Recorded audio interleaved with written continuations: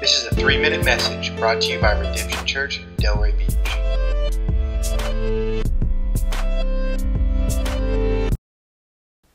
Well, it's important that as we read the Bible, we understand that it's full of truth.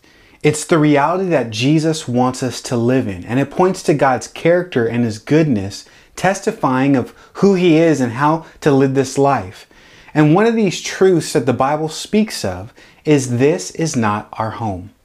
This isn't it, what you see, this earth. There's actually more to it, and there will be a day that Jesus comes back to judge the living and the dead, where there will be a new heavens and a new earth, and there will actually be a hell, eternal damnation, condemnation, the wrath of God, and eternal separation from God.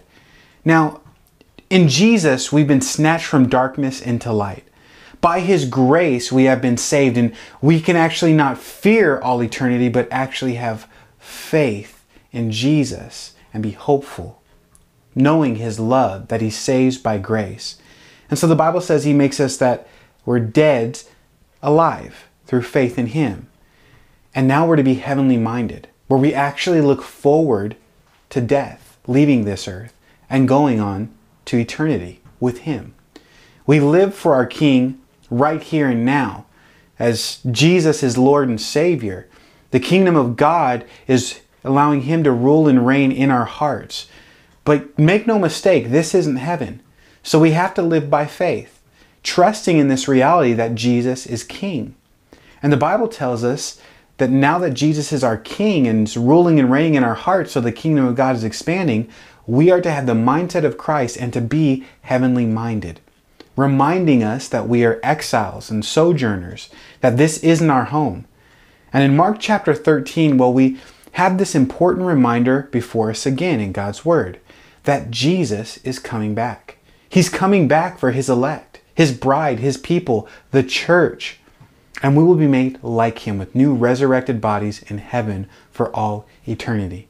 Now, no one knows the day or the hour when Jesus is coming back, but He does give us signs, and He tells us to look. We should be looking for Jesus' return so that way it could affect our living. That's right, we're to live in the reality. This is why the Bible says, be aware. Don't be asleep, but be awake. Be aware that God is coming back, and make the most of your day, being wise because the days are evil. See, eternity is written in our hearts, and so we should be living for eternity as Jesus, as our Lord, as our King. Jesus told us to invest and to store up our treasures in heaven, so that way they wouldn't just perish on earth, but we would actually have this great investment in heaven, living for Him. And so, may we be living in the reality of this beautiful truth. Jesus is coming back for His bride, the church.